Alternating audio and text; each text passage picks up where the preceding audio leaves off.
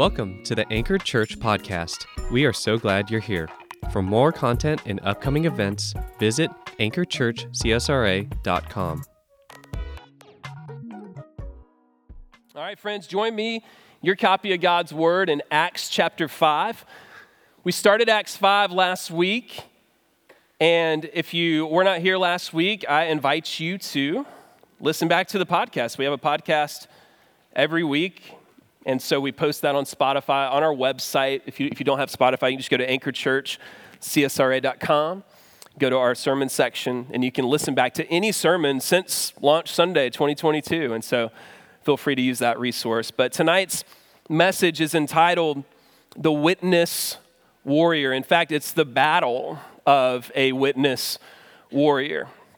So I invite you to write that down. Kids, you've got your clipboard there. I hope you're ready to take some notes, to circle some things, to color some things. We love it. I love looking out and seeing all the kids with their clipboards taking some good notes. And we don't just want to take notes because that's the right thing to do because mom and dad said so. But God really does have something for you here, whether you are in second grade or whether you did second grade a long time ago. God's got something for you tonight, so let's lean into that together. Acts 5, we're going to cover verses 17 through 42. Nadia read 12 through 16 for us earlier. That was a summary passage that just said God was doing great things in the early church. Now, last week's episode, again, go back and listen to that podcast, but it was kind of a tough time. It was something that got the early church's attention. There was a strict judgment from a couple of people in the church that lied to God. They thought they could get away with deception that turned out for them to be very deadly. And we looked deep into that. But tonight, we're going to talk about the simple fact that the normal Christian life, friends, the normal Christian life is a battle. Would anybody amen that tonight? That the normal Christian life, it is hard. And as a Christian, we're called to do hard things. In fact, even if you're not a Christian in the room, even if you're just checking church out, you're not really sure where you land right now, I bet you would still say that life's pretty hard, that we have to go through some hard times, some trials. Anybody else been through some trials in the room? Yeah, kids, we ever experienced anything hard, right? All right, whether it's going to the dentist or obeying your parents or even just going to school every day, that can be pretty hard. And so I'm curious, though, of what you think would be the top 10 hardest things to do. If you could make your top 10 list, go ahead and think about it. What would you say the top 10 hardest things to do? I decided to Google this just to see what the lay of the land was on the cyberspace. And here's some of the suggestions. Some said the hardest thing is getting married, parenting, having healthy relationships, staying healthy physically, entrepreneurship, it's like starting a business, hard, leaving people behind, moving, forgiving someone that hurt you, grieving a loss. Here's one that is super hard, letting other people help you. All right, we live in the bless your heart culture of the South, and we understand Southern hospitality, and it's a great thing. Hopefully we find our hospitality in biblical hospitality and not just in a general Southern U.S. culture. But it's hard when you need the help. And you go, oh, no, I'm fine. It's hard to let people help us sometimes. A couple that I thought of, this was probably one of the hardest ones that I found, and it was hitting a baseball. Did you guys know this? How many baseball players we got in the room? Anybody? Any baseball players? All right, amen. Is hitting a baseball pretty hard? But yeah, it was real hard for me because I was super scared of the ball. I would sit at the batter's box like this, which is a terrible stance because I was terrible at baseball. But I would do this, and I would just watch the ball come by, and I'd freeze in fear because I was so scared. I got hit over and over again, and was just petrified I was going to get hit. But the physics of hitting a baseball, guys, you must understand. I mean, this is extreme. Get this, the velocity of an average fastball in major leagues. Does anybody know? Come on. How fast? 90 miles an hour. Y'all nailed it. When the ball whizzes at that speed from less than 60 feet away, the hitter has about 150 milliseconds to decide whether or not they want to swing. Now, how many of you love making decisions in 150 milliseconds? Now, decision making is one of the hardest things to do too, right? I need a while to weigh the pros and cons. No, you don't have time for that. You got 150 milliseconds to decide whether or not you want to swing the bat. And you got some graphics. You can Google image these graphics to kind of break it down moment by moment. But this is the hardest one for me. If I had to put it number one, this thing, folding a fitted sheet. Any dudes in the room? Can I get an amen? I mean, like, guys, I don't care how many YouTube videos I watch, how many step-by-step tutorials. Tabor has shown me 1,000 times how to do it correctly. She makes it look so easy, and I cannot get it right. I cannot get the folded sheet, but I'm glad to know I'm not alone in that. No, you know what I think is the hardest one? The hardest work in our world, this is going to come on the screen. I want you to write this down. The hardest work in our world is the spiritual work of advancing the kingdom of God. It is the absolute hardest work in the world. The spiritual work of advancing the kingdom of God. And that is what the book of Acts is all about. The birth of the early church.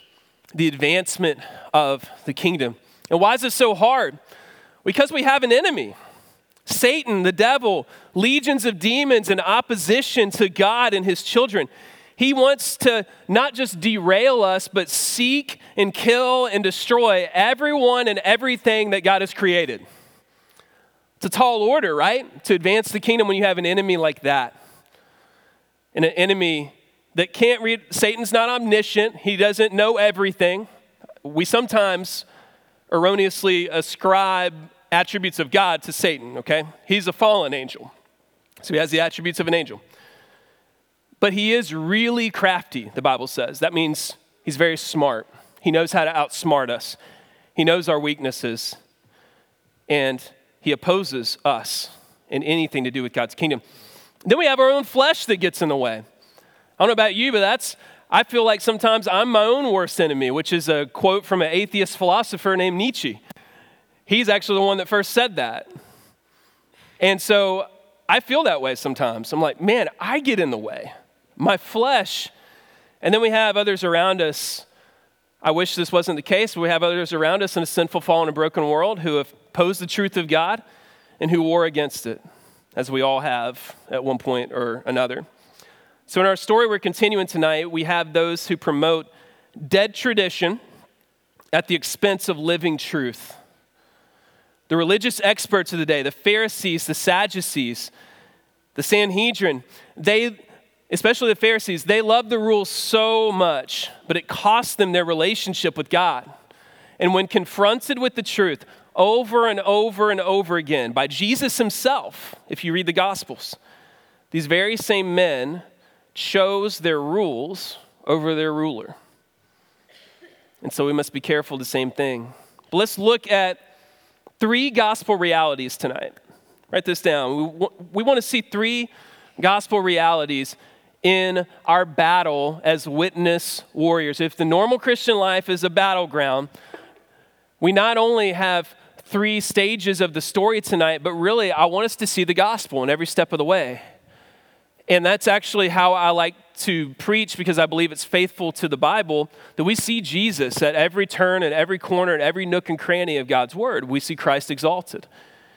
And so tonight, let's look at our first reality, and it's this. It's freedom. It's freedom. And here's the truth that we really want to lean into. Ready, guys? We were brought out to bring others in. Take a second, write that down. Kids in the room, write that down. Brought out to bring others in. We're going to leave that up on the screen for just a moment, because we were not set free for just ourselves. Freedom is entirely central to the gospel message. God wants to set you free, spiritually. Free from what? Well, the Bible says we're a slave to sin apart from the intervening work of God. Unless God changes our heart, we are captive to the lies of sin.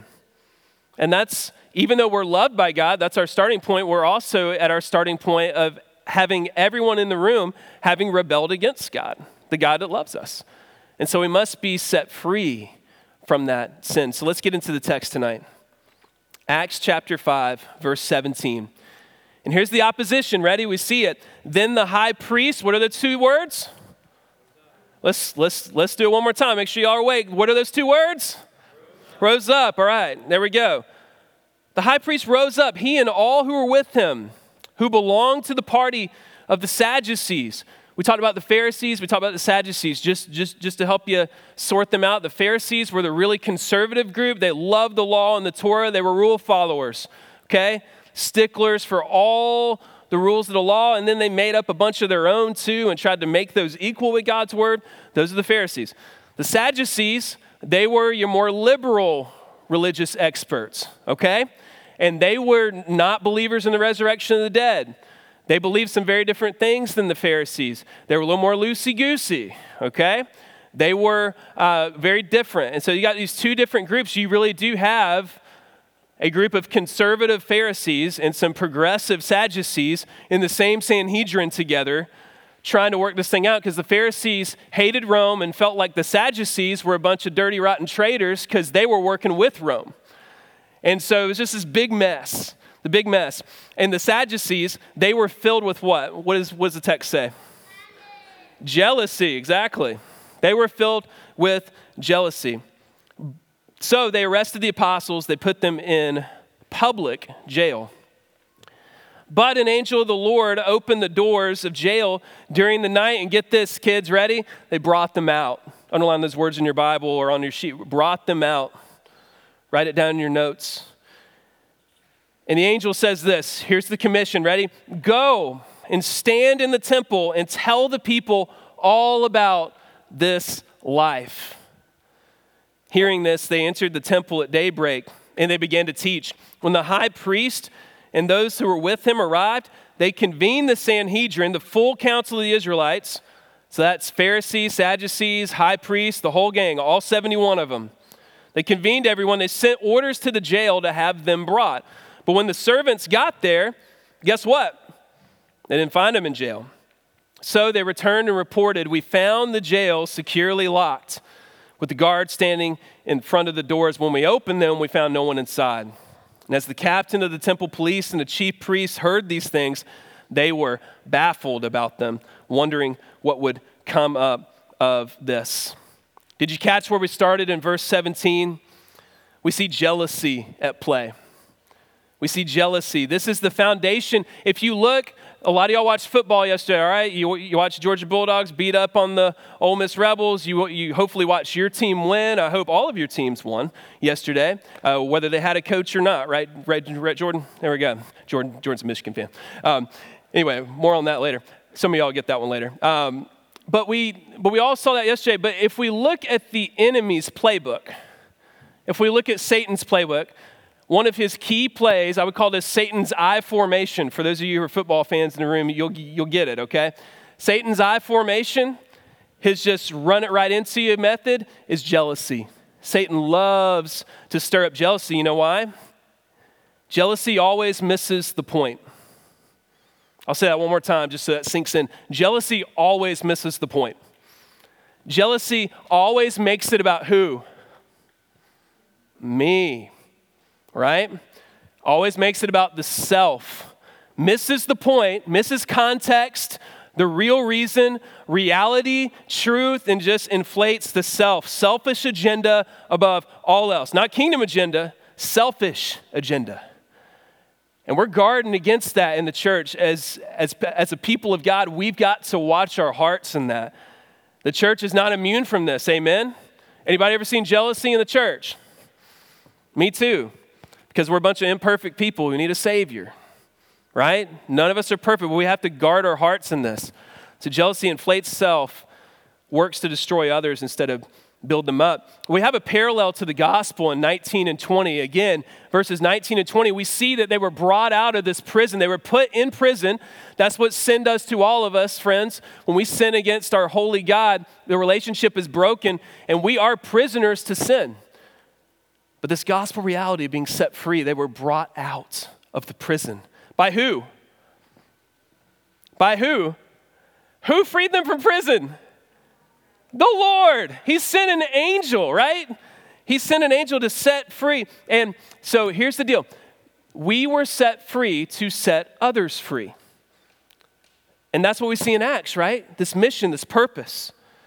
set free to set others free.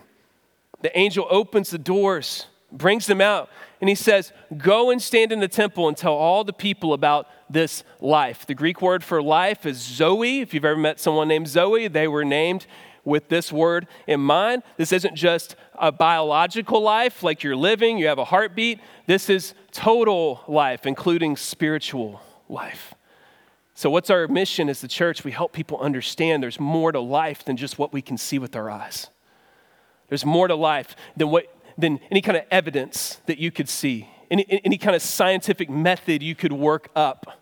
By the way, science is not really evidence and proof. Science is a method. And what we've done is make science into a God who will offer us some kind of peace. But the author of science is the one that gives us the peace and helps us see what he's created. Let's talk about our second gospel reality. Write this down. Here we go. And here's a new word. Several of us in the room are going to learn a new word. All right, kids, you ready? This one's kind of a big word, but I have confidence in you guys. It's resilience. Everybody say that together. Resilience, okay? It looks like this is how I memorized spelling words in school. This is how I aced my spelling test. I would learn to say them wrong so that I can remember how to spell them. Anybody else employ this psychotic method? Nobody else? Alonzo, thank you. Awesome. Good stuff. I was wondering like if anybody did that. When I learned how to spell this word, I said resilience, but I would just add an I to it. All right? It has nothing to do with silence. In fact, it's the opposite. Resilience, advancing despite adversity. I want you to lean into that. Advancing despite adversity. Man, my favorite toy as a kid was this bad boy right here. Throwback, right? Anybody in the room? We got toy cars that, the old school way was you'd wind it up. These, you drag them back just like this, and then you do what? Let them go. Kids, you got any of these cars where you pull them backwards and then you let them go and they fly? Anybody? Anybody play this game in the kitchen? Good, me too. All right. Here's what's going on in there. Did you know there's a little spring in the car, kids? There's a little spring. And what happens when you pull that car back, the spring gets pushed together. There's pressure applied. And then when you let go of the car, what do you think happens to the spring, kids?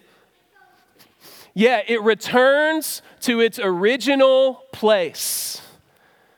The pressure is applied. There's tension that's applied. And then it returns to its original place.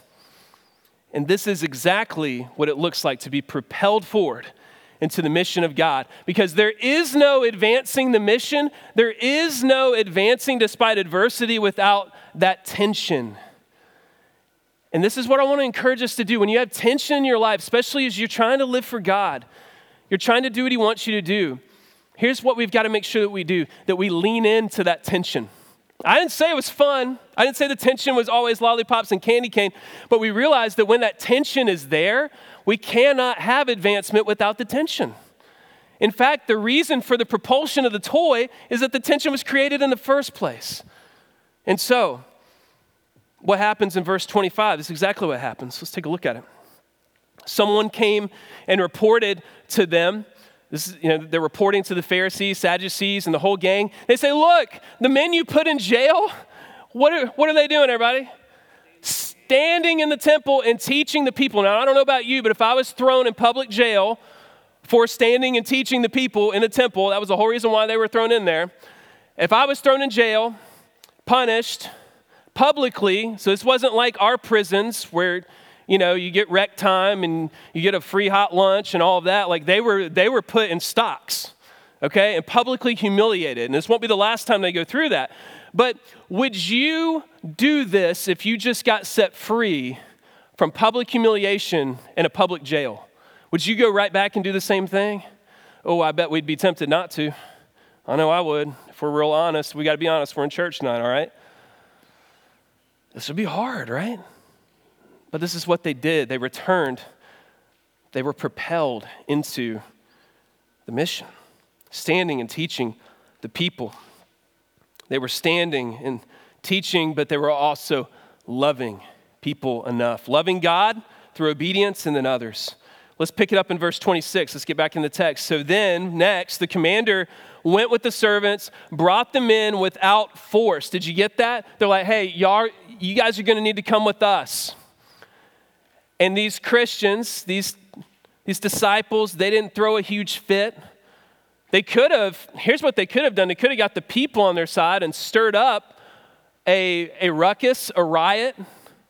They could have done that. And there's some of us in here, we kind of have that personality, just like, man, I would have been stirring up a riot if it were me. But what did they do? They peacefully came in because they knew God was on their side. And so they brought them in without force. There was fear of man in these religious authorities. That's key.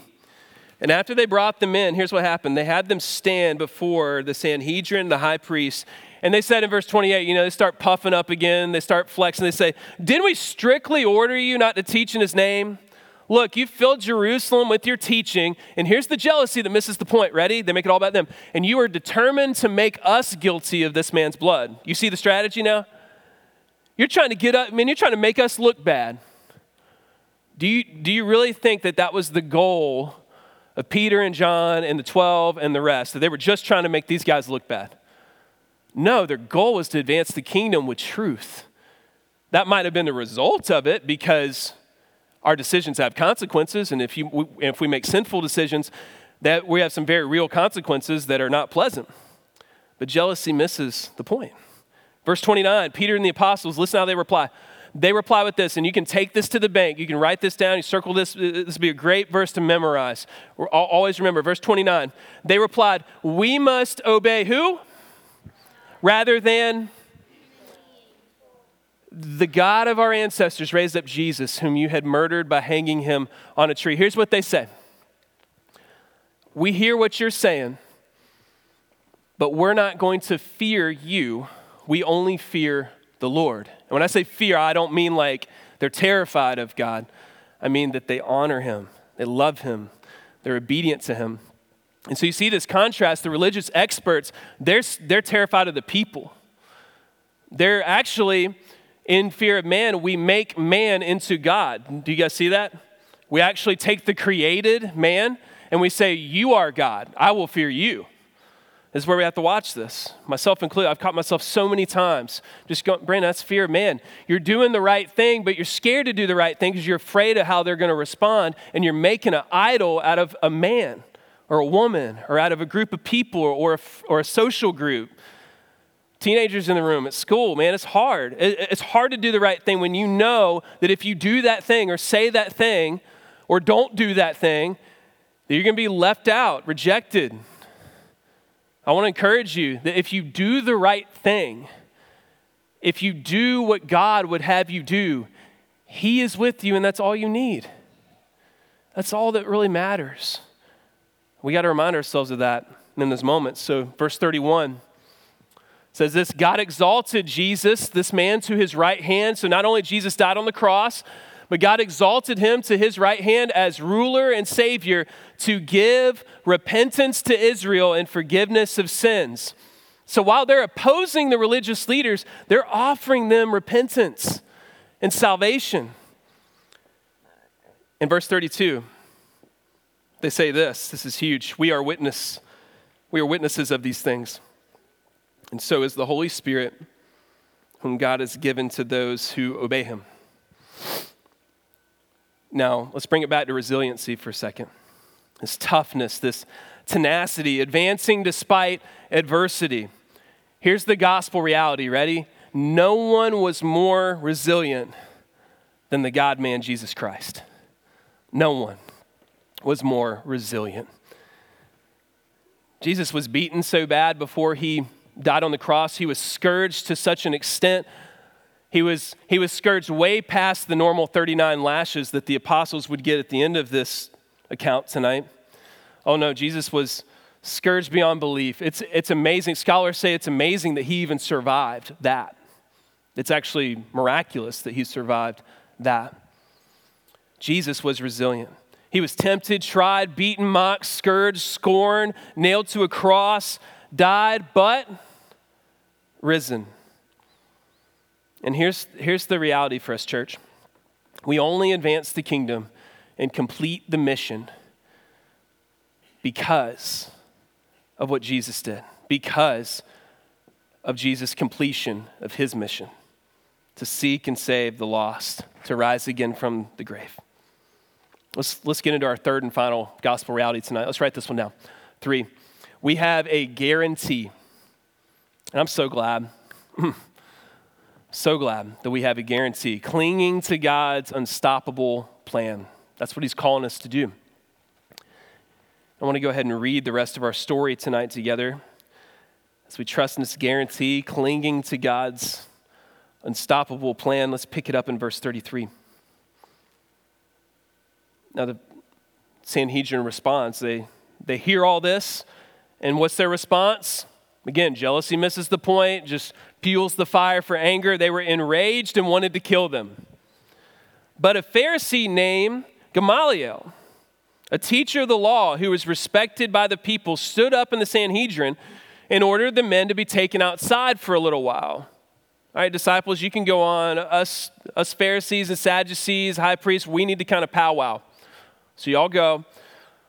Gamaliel stands up and he says to them in verse 35, he says, "Men of Israel, be careful about what you're about to do to these men. Some time ago, Theudas rose up, claiming to be somebody, and a group of about 400 men rallied to him. He was killed, all his followers were dispersed and came to nothing. After this man, Judas the Gallilean, rose up in the days of the census and attracted a following, but he also perished, and all his followers were scattered. So in this present case, I tell you, stay away from these men, leave them alone."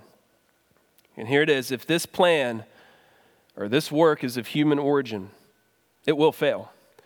But if it is of God, you will not be able to overthrow them. You may even be found fighting against God. And what was the result? They were persuaded by him. And after they called in the apostles and they had them flogged, they ordered them not to speak in the name of Jesus and released them. And then they went out from the presence of the Sanhedrin, rejoicing that they were counted worthy to be treated shamefully on the behalf of the name. And every day in the temple and in various homes, they continued teaching and proclaiming the good news that Jesus is the Messiah. So did you catch what happened? Gamaliel, who, by the way, a little foreshadowing, he's the teacher of the Apostle Paul. Paul, the church planner, who's going to get saved in Acts 9, and we're going to read his salvation story. It's just an incredible encounter with Jesus. But Gamaliel is his teacher, a Pharisee, and he stands up and he's trying to talk some sense into his people. But he says, look, Theudas, hundreds of followers, persecution, fire put out.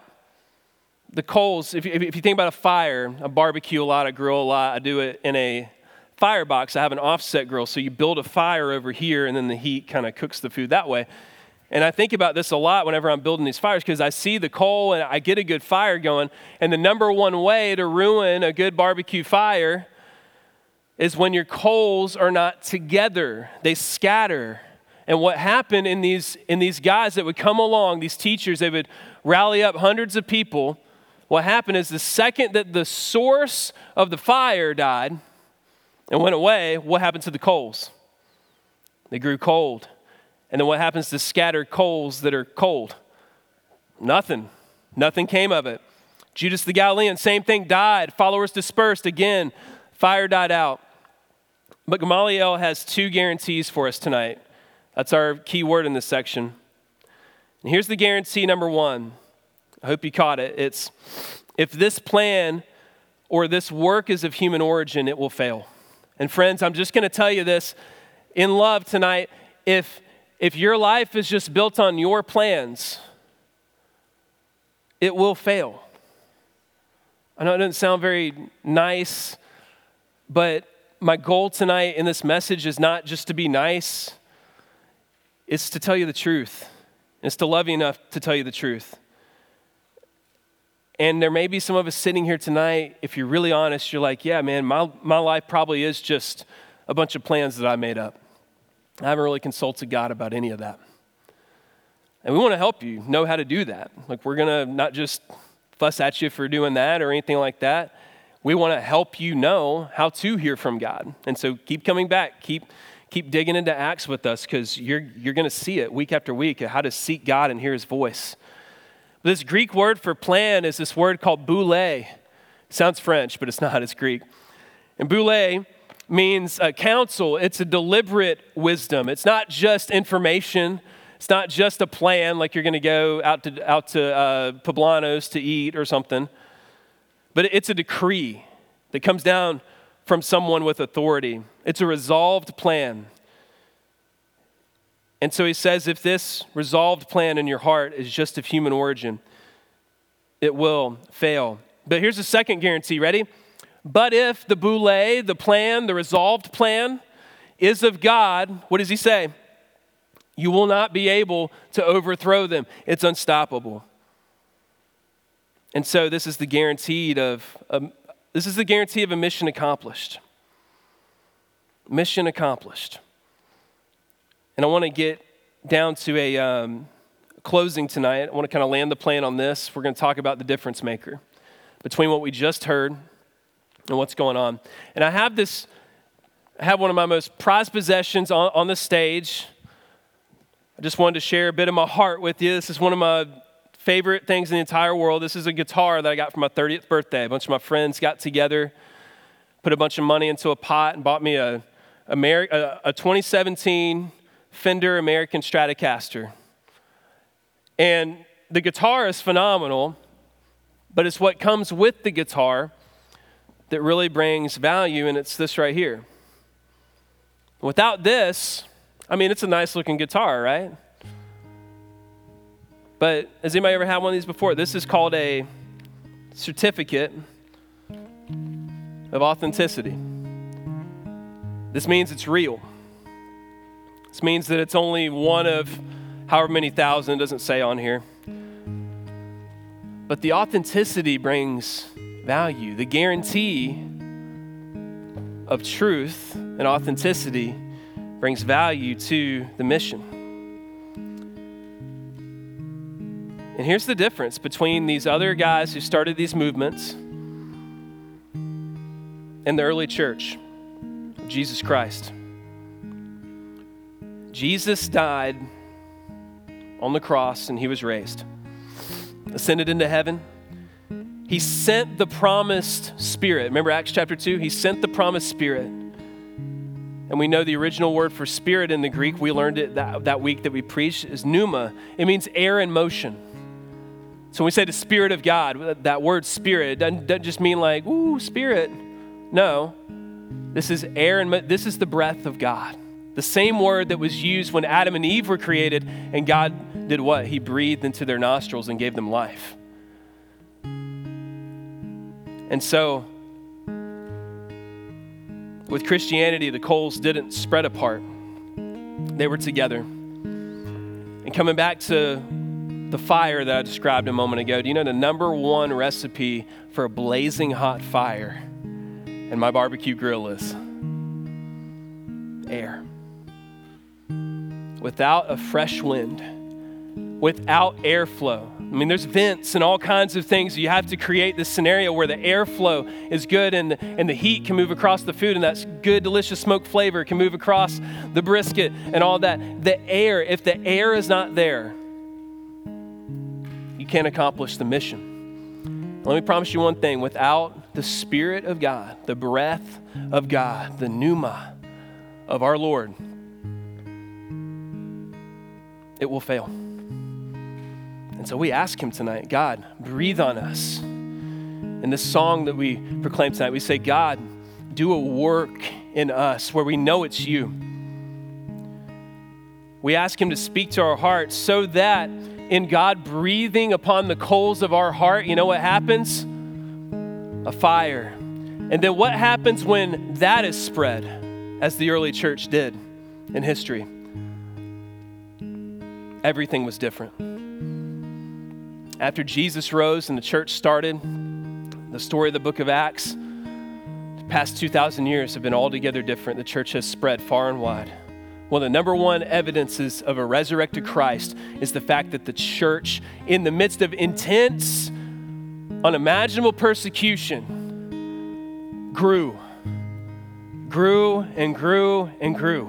And that is only by the breath of God. So this is the life of a witness warrior, the battle of the normal Christian life. The normal Christian life, freedom, being set free from sin, being brought into the light from the darkness. Resiliency, a toughness that advances despite adversity, and a guarantee, not a maybe, but a guarantee that if God is for you, who can be against you?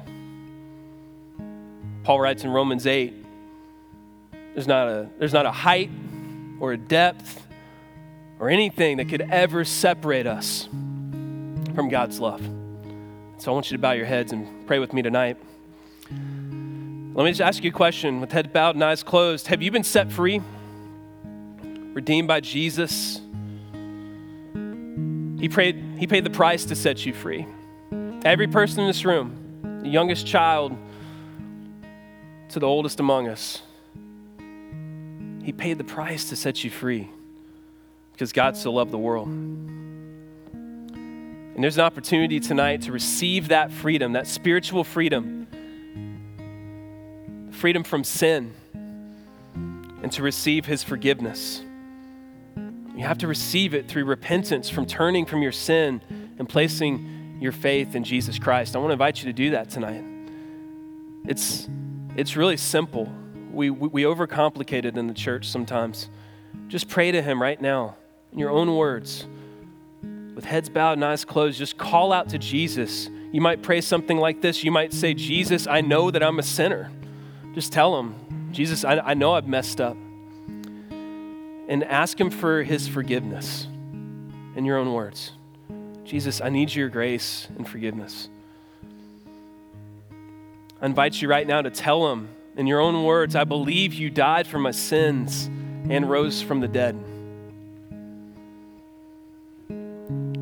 I turn from my sins and I invite you into my heart and life to be my Lord and Savior.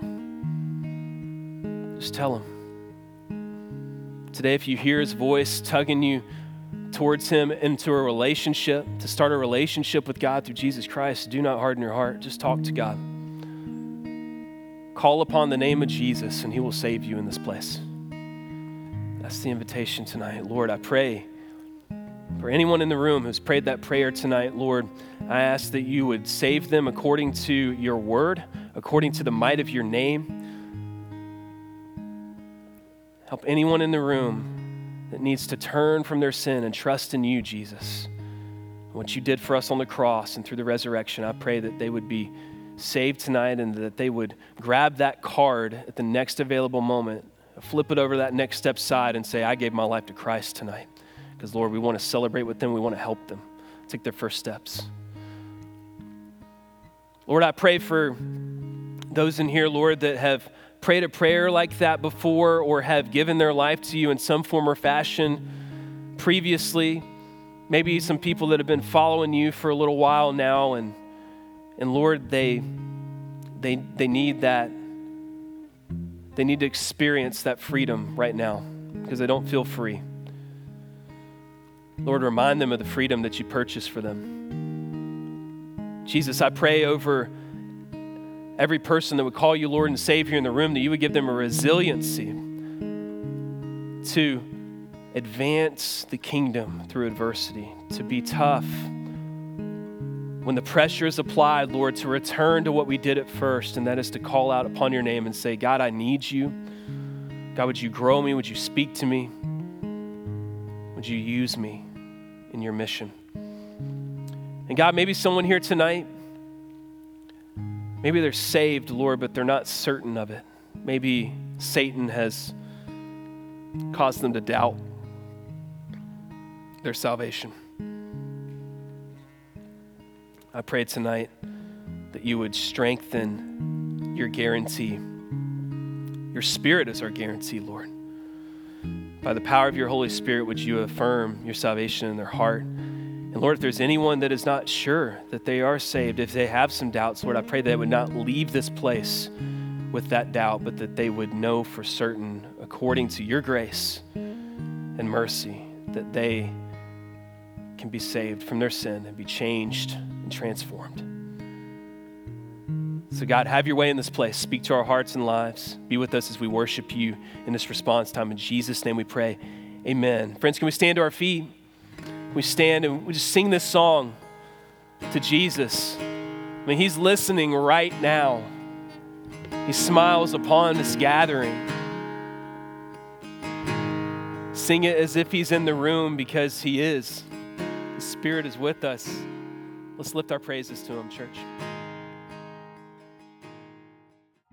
Thanks for listening. For more information, visit anchorchurchcsra.com or follow us on social media at Anchor Church CSRA.